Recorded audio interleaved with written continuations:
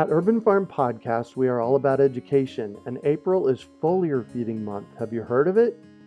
It is a super simple application of spraying liquid organic fertilizer on your trees and garden plants. The leaves, branches, and trunks are incredible at absorbing nutrients. And if your soil isn't great or your pH is off, foliar feeding is a quick and long-lasting fix to get your plants the nutrients they need. Want to learn more? Join us for our free online webinar on how to apply this amazing process to your gardens and fruit trees. Visit urbanfarm.org to sign up. That's urbanfarm.org. My favorite plant to grow in my yard is the fruit tree, because you plant it once and you get fruit for decades. If you have ever been curious on the best ways to be successful in growing fruit trees, today is your lucky day. Why? Because my team and I have compiled our best interviews and videos in one place to assist you in growing your own toe-tingling peaches and awesome apples right out your front or back door. Plus, as an added bonus, we've included an in-depth guide to successfully growing fruit trees in your yard. To get access to this information, it's free by the way, just go to urbanorchard.org or text FRUIT to 33444. That's urbanorchard.org or text FRUIT to 33444. You're listening to the Urban Farm Podcast, your partner in the Grow Your Own Food revolution. Whether you've just been introduced to urban farming or you're a lifelong advocate, we're sure you'll leave feeling more informed, equipped, and empowered to dig deeper into the soil of your local food economy. With you every step of the way, here's your host, Greg Peterson. Today on the Urban Farm Podcast, we have Sarah Highlen of Grapevine Local Food Marketing to talk about her experience with marketing local farms. Sarah spent the last 17 years in the marketing industry, working with clients across diverse industries.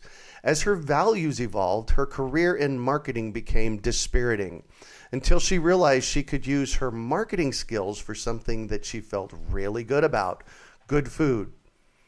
Sarah founded Grapevine Local Food Marketing in 2016 to help small farms, local farm producers, and other small food businesses. In August, Katie Horst joined the Grapevine team, and together Sarah and Katie provide websites, logos, Facebook marketing, email newsletters, and other marketing services to clients in Indiana and beyond. When Sarah's not working on marketing projects, she's usually growing food, buying food, cooking food, photographing food, or eating food.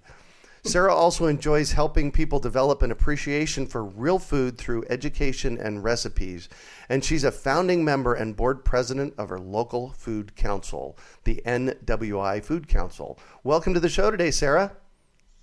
Hi, Greg. Thanks for having me. Absolutely. So I shared a bit about you. Can you fill in the blanks for us and share more about the path you took to get where you're at now?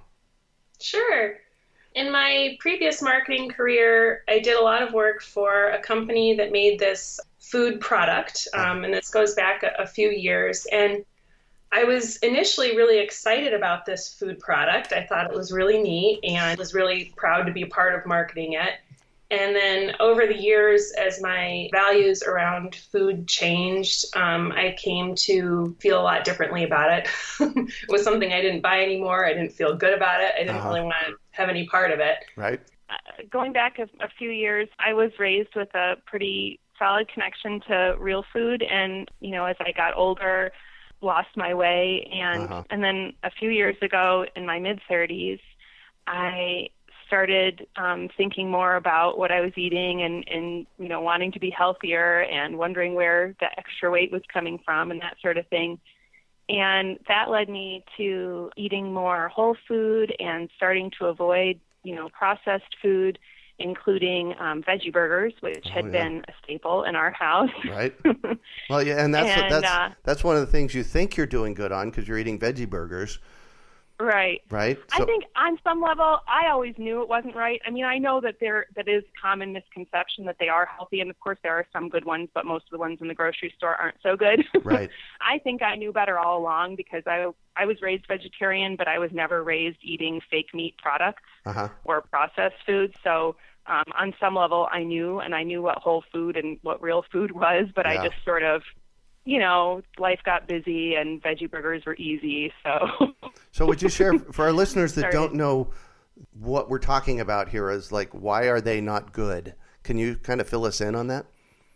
Yeah. I think it depends on the brand, and I do sometimes buy Amy's veggie burgers now, and they have all food in them, like, rice and mushrooms and whatever. Uh-huh. But a lot of like the Morningstar type products and things that I was eating were just heavily processed parts, soy stuff, and people have different feelings about soy. I don't like it that much anymore. Right. But there are a lot of other sort of mystery ingredients in there, and they're just heavily processed, and there's not much actual whole unadulterated food that goes into them. So, I'd started eating those, and we were eating a lot of, tater tots and like frozen French fries and stuff like that. And so during the course of this change, as I started, deciding to avoid the processed food and the veggie burgers, I had also started doing strength training, and I had become sort of protein obsessed. Uh-huh. Yeah. And the strength training was good. I still do that. But during that process, because of my protein obsession, I decided to start eating meat, and I started buying pastured meat from a local farm. Uh-huh. And I'm not protein obsessed anymore, but I still buy meat from that farm. Mm-hmm. And that farm is actually central to how Grapevine came about. So I had always assumed that, since I was raised vegetarian, I'd always been vegetarian. I thought, well, one day I'll get married and have kids, and maybe I'll find a good farm, that raises animals in a way I feel good about, that I'll buy, local meat for my family. But I married a vegetarian. So, interesting. So then I had I had no reason to do that. But the strength training is really what spurred it on. So discovering that farm was really central to Grapevine. So when I started exploring the idea of eating meat, I looked a lot. I researched online. I was looking for a farm that that I would feel good about buying meat from, and I had a really hard time finding a place. And then I accidentally discovered this little farm shop that was actually only like 5 minutes from my house. So it was, and it was there all along. It had been there for 10 years, wow. But it was just a really well-kept secret. Mm-hmm. And so I really loved what they were doing, and, I started shopping there every week. I became friends with them and started encouraging them to make a Facebook page so other people could find out about them. Right. And so then eventually I started helping them with Facebook, and that was the part that, things got really interesting because, we spent very little money on advertising, and we were able to start bringing in new customers right away to the shop. And at the time they had very slow traffic. Uh-huh. And so it happened pretty quickly, and their sales tripled over the course of the year. And it felt just really good to do that. Yeah. It's really exciting. And to be, connecting people who raise good food with people who want good food, and, helping both of them thrive. That was really exciting. So, and at the time I, was still working at my old marketing agency, and I had been working on starting another business venture, which is where I had planned, to leave the marketing agency and go into this other business once it took off. And that was to bring a year-round indoor market to Northwest Indiana. Oh, nice. And, I was really excited about it, had put a lot of time and energy and creative, energy into it. And I ran into a number of obstacles. The property fell through, and I was pretty depressed. Uh-huh. And I knew I didn't want to continue my current career path at the time, working at the marketing agency. And I knew I wanted to do something with food. So at first, I wasn't sure if it made any sense to kind of pursue this tiny niche, but I had this idea about, doing marketing just for local food. And I thought, well, that would be really fun. I could do what I just did for this farm, but I don't know if there are enough farms. And is it really a business idea? Right. But I, went ahead and pursued it, and it's working out. And it turns out there are, a lot of, businesses that do end up, fitting that niche in our area. So, yeah. And you don't have to stay in your area, I wouldn't guess, with the services that you offer. Yeah, absolutely. So I just talked to a prospect yesterday in New York, and have talked to a couple others outside the area. Right now, all of our clients are in the Northwest Indiana or Chicago area. Mm-hmm. But yeah, I look forward to being able to sort of expand out from that, and to be able to hopefully travel a little bit more and deduct it on my taxes. Oh yeah, there you go. There you go. Yeah. Well, I know for people like me, I've been in technology, but I don't really care for it. I'd rather be out teaching people how to grow their own food or digging in the dirt. So, the services that you offer could be really valuable for not just farmers, but people that are in the food industry. Yes? Right. Yeah, definitely. And not all of our clients are farmers, so we have sort of a hard time, trying to describe that. And on our website, we give this sort of bullet list that's like, cheesemakers, butchers, retailers, health food stores, et cetera. We have one client now who makes smoothies, and they chop up local ingredients and freeze them in these ready-made smoothie packets. They're, ready to blend. So they're like all these things that, all these different kinds of businesses that are connected in local food. So, yeah. Well, a few years ago, I developed a model for a local food system, and really only one part of the 7 parts of my local food system model is about growing food. The rest are seeds and processing food and, local culture and, so on and so on. So there is so much more to this notion of getting food to our plate than just growing it. Yeah, absolutely. There are a lot of different components there. Yeah. Right. So what is it that Grapevine offers? We call it cost-effective marketing for small farms and food producers. Mm-hmm. And so that varies from client to client. For a lot of them, it's Facebook advertising. For some, it's websites, email blasts, print brochures, magazine advertising. Mm-hmm. But Facebook has been really a central component for a lot of clients, especially because we use it as more than just a social media platform, and we really turn it around and use it for advertising. Mm-hmm. So we use it to reach people who aren't already fans of the page. And that's where the magic happens, is when you reach out beyond people who already know that you exist. So. Right. So for those of us that are in the business of food, what are some tips for improving our reach or marketing? Yeah, one is just that people are already looking for local food and good food. So one thing is to make it easy for the people who are already looking to find you. Yeah. So that can be through directories like localharvest.org, which is one that comes up a lot in searches. Mm-hmm. So any of those free directories that you can add yourself to. And then you can also make it easy for people to find you by making sure your website is easy to find in Google. So there are a lot of different pieces to that one, but one of the biggest things is just adding enough text to your website that talks about what you do and where you are, that kind of thing. I had a call yesterday from Yelp. They wanted me to update my listing with them, and they pointed me to the analytics page of that, which showed a fair amount of traffic coming from Yelp. Yeah. Yeah, definitely. Yelp and TripAdvisor, and there are a lot of those different different directories. Happy Cow for vegetarian stuff. Oh, really? I didn't know about that one. Happy Cow. Oh, yeah. Happy Cow. Yeah, and that's one that people, I think, especially use like when they're traveling and, to see what's in the area. So I wouldn't have guessed that with the cow in the title of it, but yeah. What other kind of resources do you have out there like that for us that are travelers or maybe not so much travelers? Well, I use Google a lot when I travel. Mm-hmm. I use Google and Yelp to find food, because that's always a key thing that I start planning, sometimes even before I think about where I'm going to stay in a new place. Oh, right. I think about what I'm going to eat in that place. Yeah. And I think there are a lot of different local directories, too, and so that's where it changes a little bit by region. But usually, by Googling, you'll discover what that local directory is, or that local regional website, because some are just more popular in different areas.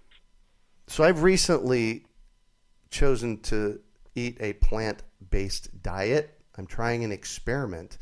And what I'm seeing in this conversation is that as we get more selective about the foods that we are eating, it becomes a planning piece, as, you know, first of all, in our neighborhoods, where do we shop at, and even when we travel, like you mentioned. So what tips do you have for our listeners about, you know, finding great food out there?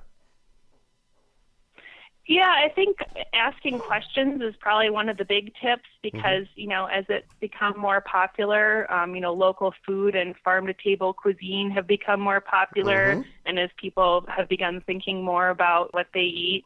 So one is asking questions at places like, you know, farm-to-table restaurants when you go to a new one. Of course, that was in the news a bit, you know, a few months ago about the fraud that goes on, you know, knowingly or unknowingly, where restaurants, you know, represent themselves as farm to table and aren't so much. Didn't see that. So one is, asking specific questions, you know, where is this farm? Is it this, you know, such and such family farm on your menu? Is that still where your chicken comes from? That kind of thing, Right. Because I think it can be really easy to just sort of take it all at face value. Yeah. And then the other one is to ask questions, you know, on a different scale, you know, with food products when you're traveling and you're buying those nut bars or whatever at the airport, thinking, you know, looking for the healthy option, but, you know, looking at the ingredients and seeing what's really in them. I bring a lot of my own food when I travel. And I think sometimes people that too. Yeah, and people think, oh, well, that's crazy. You're just obsessed. That must be such a pain. You know, your lifestyle. Why would you put all that effort into food? But I mean, first, it doesn't feel like a pain. Yeah. First of all, when you get used to it, it's just what I want to eat. And second of all, you know, what could be more important than that in the grand scheme of things? You know, if your family's healthy and you're happy and you have a roof over your head, okay, then food is really, of all the things you could spend time or money on, food has a pretty big impact. You need it for survival. And, you know, it really affects your health and well-being. So if you're going to put a little time and money into something, why not make it food? Yeah, so I'm going to ask you back a question that you said people ask you. Why would you put all that time and effort into food? Why is that important? Well, I think it wasn't even a conscious decision that I decided, you know, I'm going to start being obsessive about what I eat. And I think that's how I looked at it. I have an aunt that when I was younger, she always ate, you know, what seemed to me a very strict diet, and she's essentially vegan and, you know, just pretty restrictive. And I always thought, boy, that must be so difficult. And, you know, doesn't she want Oreos? And now I'm sort of like her. Yeah. Yeah. By the way, Oreos are vegan. Are vegan, yeah. I heard that recently. So. Yeah, I know. We have a lot of vegan friends. And yeah. But it's one of those things that you keep calling a food product, right? Right. Yeah. Can you say more about that? Yeah. Those are the kinds of things that she wouldn't eat, you know, the food products, where you look at the ingredients and there are a lot of ingredients, not necessarily foods, that go into it. Right. So, you know, those are the kinds of things that I don't eat now. I do eat Oreos sometimes, but mostly because I just don't even have a taste for them and I don't want them anymore. Right. And, you know, going back to that whole idea of why I would put time into it, or, you know, people being amazed that I would put that effort into it. It doesn't even take a lot of effort once you get in the habit, for one. And for two, once you get used to eating real food, that's really what you have a taste for. And so where I thought my aunt was just, you know, really restrictive and crazy, I'm kind of that way too now, except I realize it's not crazy. It's just a normal sort of way of life. It's what I want. When I wake up in the morning, sometimes I want Brussels sprouts and bacon for breakfast. And if that's what I want, that's what I have. Yeah. So sometimes I want pumpkin pie, and I make a pumpkin pie. Right. So you know, what is real food? In my book, and I know it's a little bit different for everybody, you know, it's whole fruits and vegetables that you buy fresh, sometimes, you know, frozen if needed. It's, you know, grains, which, yeah, they're a little bit processed. You know, I eat a lot of oats. Oats technically are processed, but they're not as heavily processed as, say, you know, snack chips or the granola bars at the grocery store or something like that. The rule of thumb I kind of go to. My dad, like I said, I had, I was raised with a pretty solid base in this stuff. I just eventually forgot it and then had to come back to it. But Yeah. my dad would always say, we had our upstairs neighbor always had the best junk food. She was, my best friend. She had so much neat stuff at her house, Cheetos and cheese spread and all kinds of cookies. Mm-hmm. And so I would ask for that stuff at the grocery store. And my dad would just look at it and say very matter-of-factly, "That's not food." And so nice. that voice is always still in my head, and I've said that to my son, who actually a few years ago asked for Cheese Whiz, the very thing that I remember asking for at the grocery store. And I just looked at him, and I was, totally channeling my dad, and I said, "That's not food. Why would we get that? That's not food." Nice. So, yeah. Nice. So I'm going to shift a little bit on you, and I want you to there's a couple of questions here in your question section that you gave me, and I'd kind of like to explore them a little bit. And one of them is how amazing things happen when you just sort of go for it. Yeah. So I still feel like I wake up and pinch myself, wondering if this is if my current life is really happening. I feel so good about it, but and it's just such a dramatic change from, where I was actually a year ago. Uh-huh. So I went from feeling, trapped in a job that I had come to hate for a lot of different reasons to being able to make a living, doing something that feels good. And at the same time have had these, really unexpected experiences that, again, a year ago I wouldn't have even imagined would be happening. Uh-huh. But I had the opportunity to work alongside Will Allen for a day this summer. Wow. When I was, it was a really, really exciting experience. And that actually came through the Northwest Indiana Food Council. Mm-hmm. So we volunteered to help with construction at this urban farm here in Gary, Indiana, called Faith Farm. And they were constructing hoop houses and putting in garden beds. And I worked on that for a couple days, and one day got to work alongside Will Allen, who showed me, one-on-one how to hand shape the beds. And, wow. It was a really cool experience. Just meeting him to begin with was a really cool experience. But yeah. And then I also got to go on this week-long field trip this summer that was funded by the USDA Beginning Farmer Rancher Development Grant, as well as the Purdue Extension. And we made a dozen stops all over Vermont and Maine. We got to see lots of amazing farms. We got to meet Elliot Coleman. Wow. Yeah. So that was a really, really cool experience as well.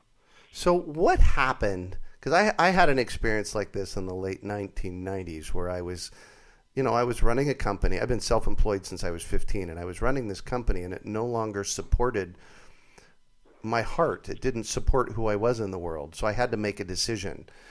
What happened for you that you went from being trapped in a job, what was that spark that happened, to now?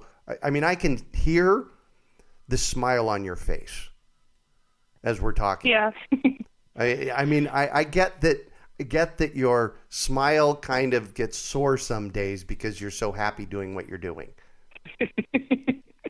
That's what awesome. I hear in your voice. So how did you go from there to here? Yeah, I wonder about that sometimes, and I often don't know exactly that there's a specific spark. I sometimes can't put my finger on that specific thing. I know, and from my experience, I think it was a part of a much bigger overall transition and period of personal growth. And I spent the first 32 years of my life with severe anxiety and depression. And somehow, I still don't know how, overcame those things in my mid-30s, just when I basically had completely given up. Obviously, after 30 years of being stuck with something, it's not going to change. Right. And so I think that a lot of it had to do with finally shedding that, being able to let to move on from that period of my life. And that was a whole lot of tiny changes, I think, that stacked up. And I think food was actually a part of that as well, that allowed me to finally break free from that. And then once I, broke free from anxiety and depression, it was like this chain reaction of, I think growing much faster, personally, and a whole lot more little changes that then added up. And part of it was marrying my husband. We'll be celebrating our 10-year anniversary this year. Wow, congratulations. Thank you. But I think he was a big part of it because he really supported my personal growth and helped me to move past some of those things. And then there were just a whole lot of other small decisions that somehow added up to, getting closer to discovering my purpose and, figuring out what I really wanted to do with my life. Yeah. So, yeah. Nice. So can you talk about a time you failed, how you overcame that failure, and what you might have learned from it? Yeah. I think my biggest failure in a lot of ways feels like not leaving that company where I worked before, staying there for 17 years. Of course, I did eventually leave, this year, but not leaving sooner, spending so much time there. I was there for 17 years. I helped build the company. I ran more than, half the work for a number of years. I cultivated the client relationships, built the new service lines. We grew exponentially. And at some point I realized, I had poured my heart and soul into this huge successful thing. And not only did I not own any part of it, but I wasn't sure I even liked it, liked what it had become, And so in some ways I felt like there was a failure there and not leaving sooner and not freeing myself of that sooner. But at the same time, I don't regret it. I see that whole experience as a blessing that contributed to who I am now. Yeah. And I think I didn't leave sooner because I wasn't ready sooner. Yeah. And now, I feel like, I am ready. I did leave, and I'll build something even better this time. And so I'm really grateful to be able to do what I'm doing now. And I guess that's the biggest thing, right? Learning from your failures and being able to turn them into something better. And I feel like that's the path I'm on now. So I feel really good about that. And then, that was just, overcoming it with a lot of little steps. Right. I like to remind myself and the people around me that we do the best that we can with the information that we have right now. Exactly. Yeah. So we say that a lot in this house too. Yeah. For 17 years, you were doing the best you could, learning a lot. I spent 20 years in technology, running technology companies, and, it got to a point where it doesn't work anymore. And I look back on that 20-year period earlier in life, and I learned so much that I now use in my life today in running my current, adventure. Yeah. So what do you consider your biggest success? My biggest success, I think, was really that initial marketing work I did with that first farm before I launched Grapevine. I was still at the old agency because it was so amazing to see the impact that my professional skills could have in the right context. And, so much more exciting seeing my work make a measurable difference for this small family farm versus the kind of work that I had been doing, with my skills. And so it meant that they could keep doing what they love and what they wanted to do. It meant that, more people in our area got to eat healthy food because they got to discover this farm. And then it was really the thing that opened my eyes to the idea that I could use my marketing expertise to do something meaningful. And then, I also counted as a big success because it's, really the thing that led me to launching Grapevine. And that was a big step in the path that I'm on now. So, So what drives you? Food. Good food? Good food. Yeah, it's so central. I mean, obviously, literally, yes, how I, fuel my body and keep functioning every day, but it's so central to so many aspects of life, to building community, to personal health and, happiness and well-being, emotional well-being, I think, as well as, physical.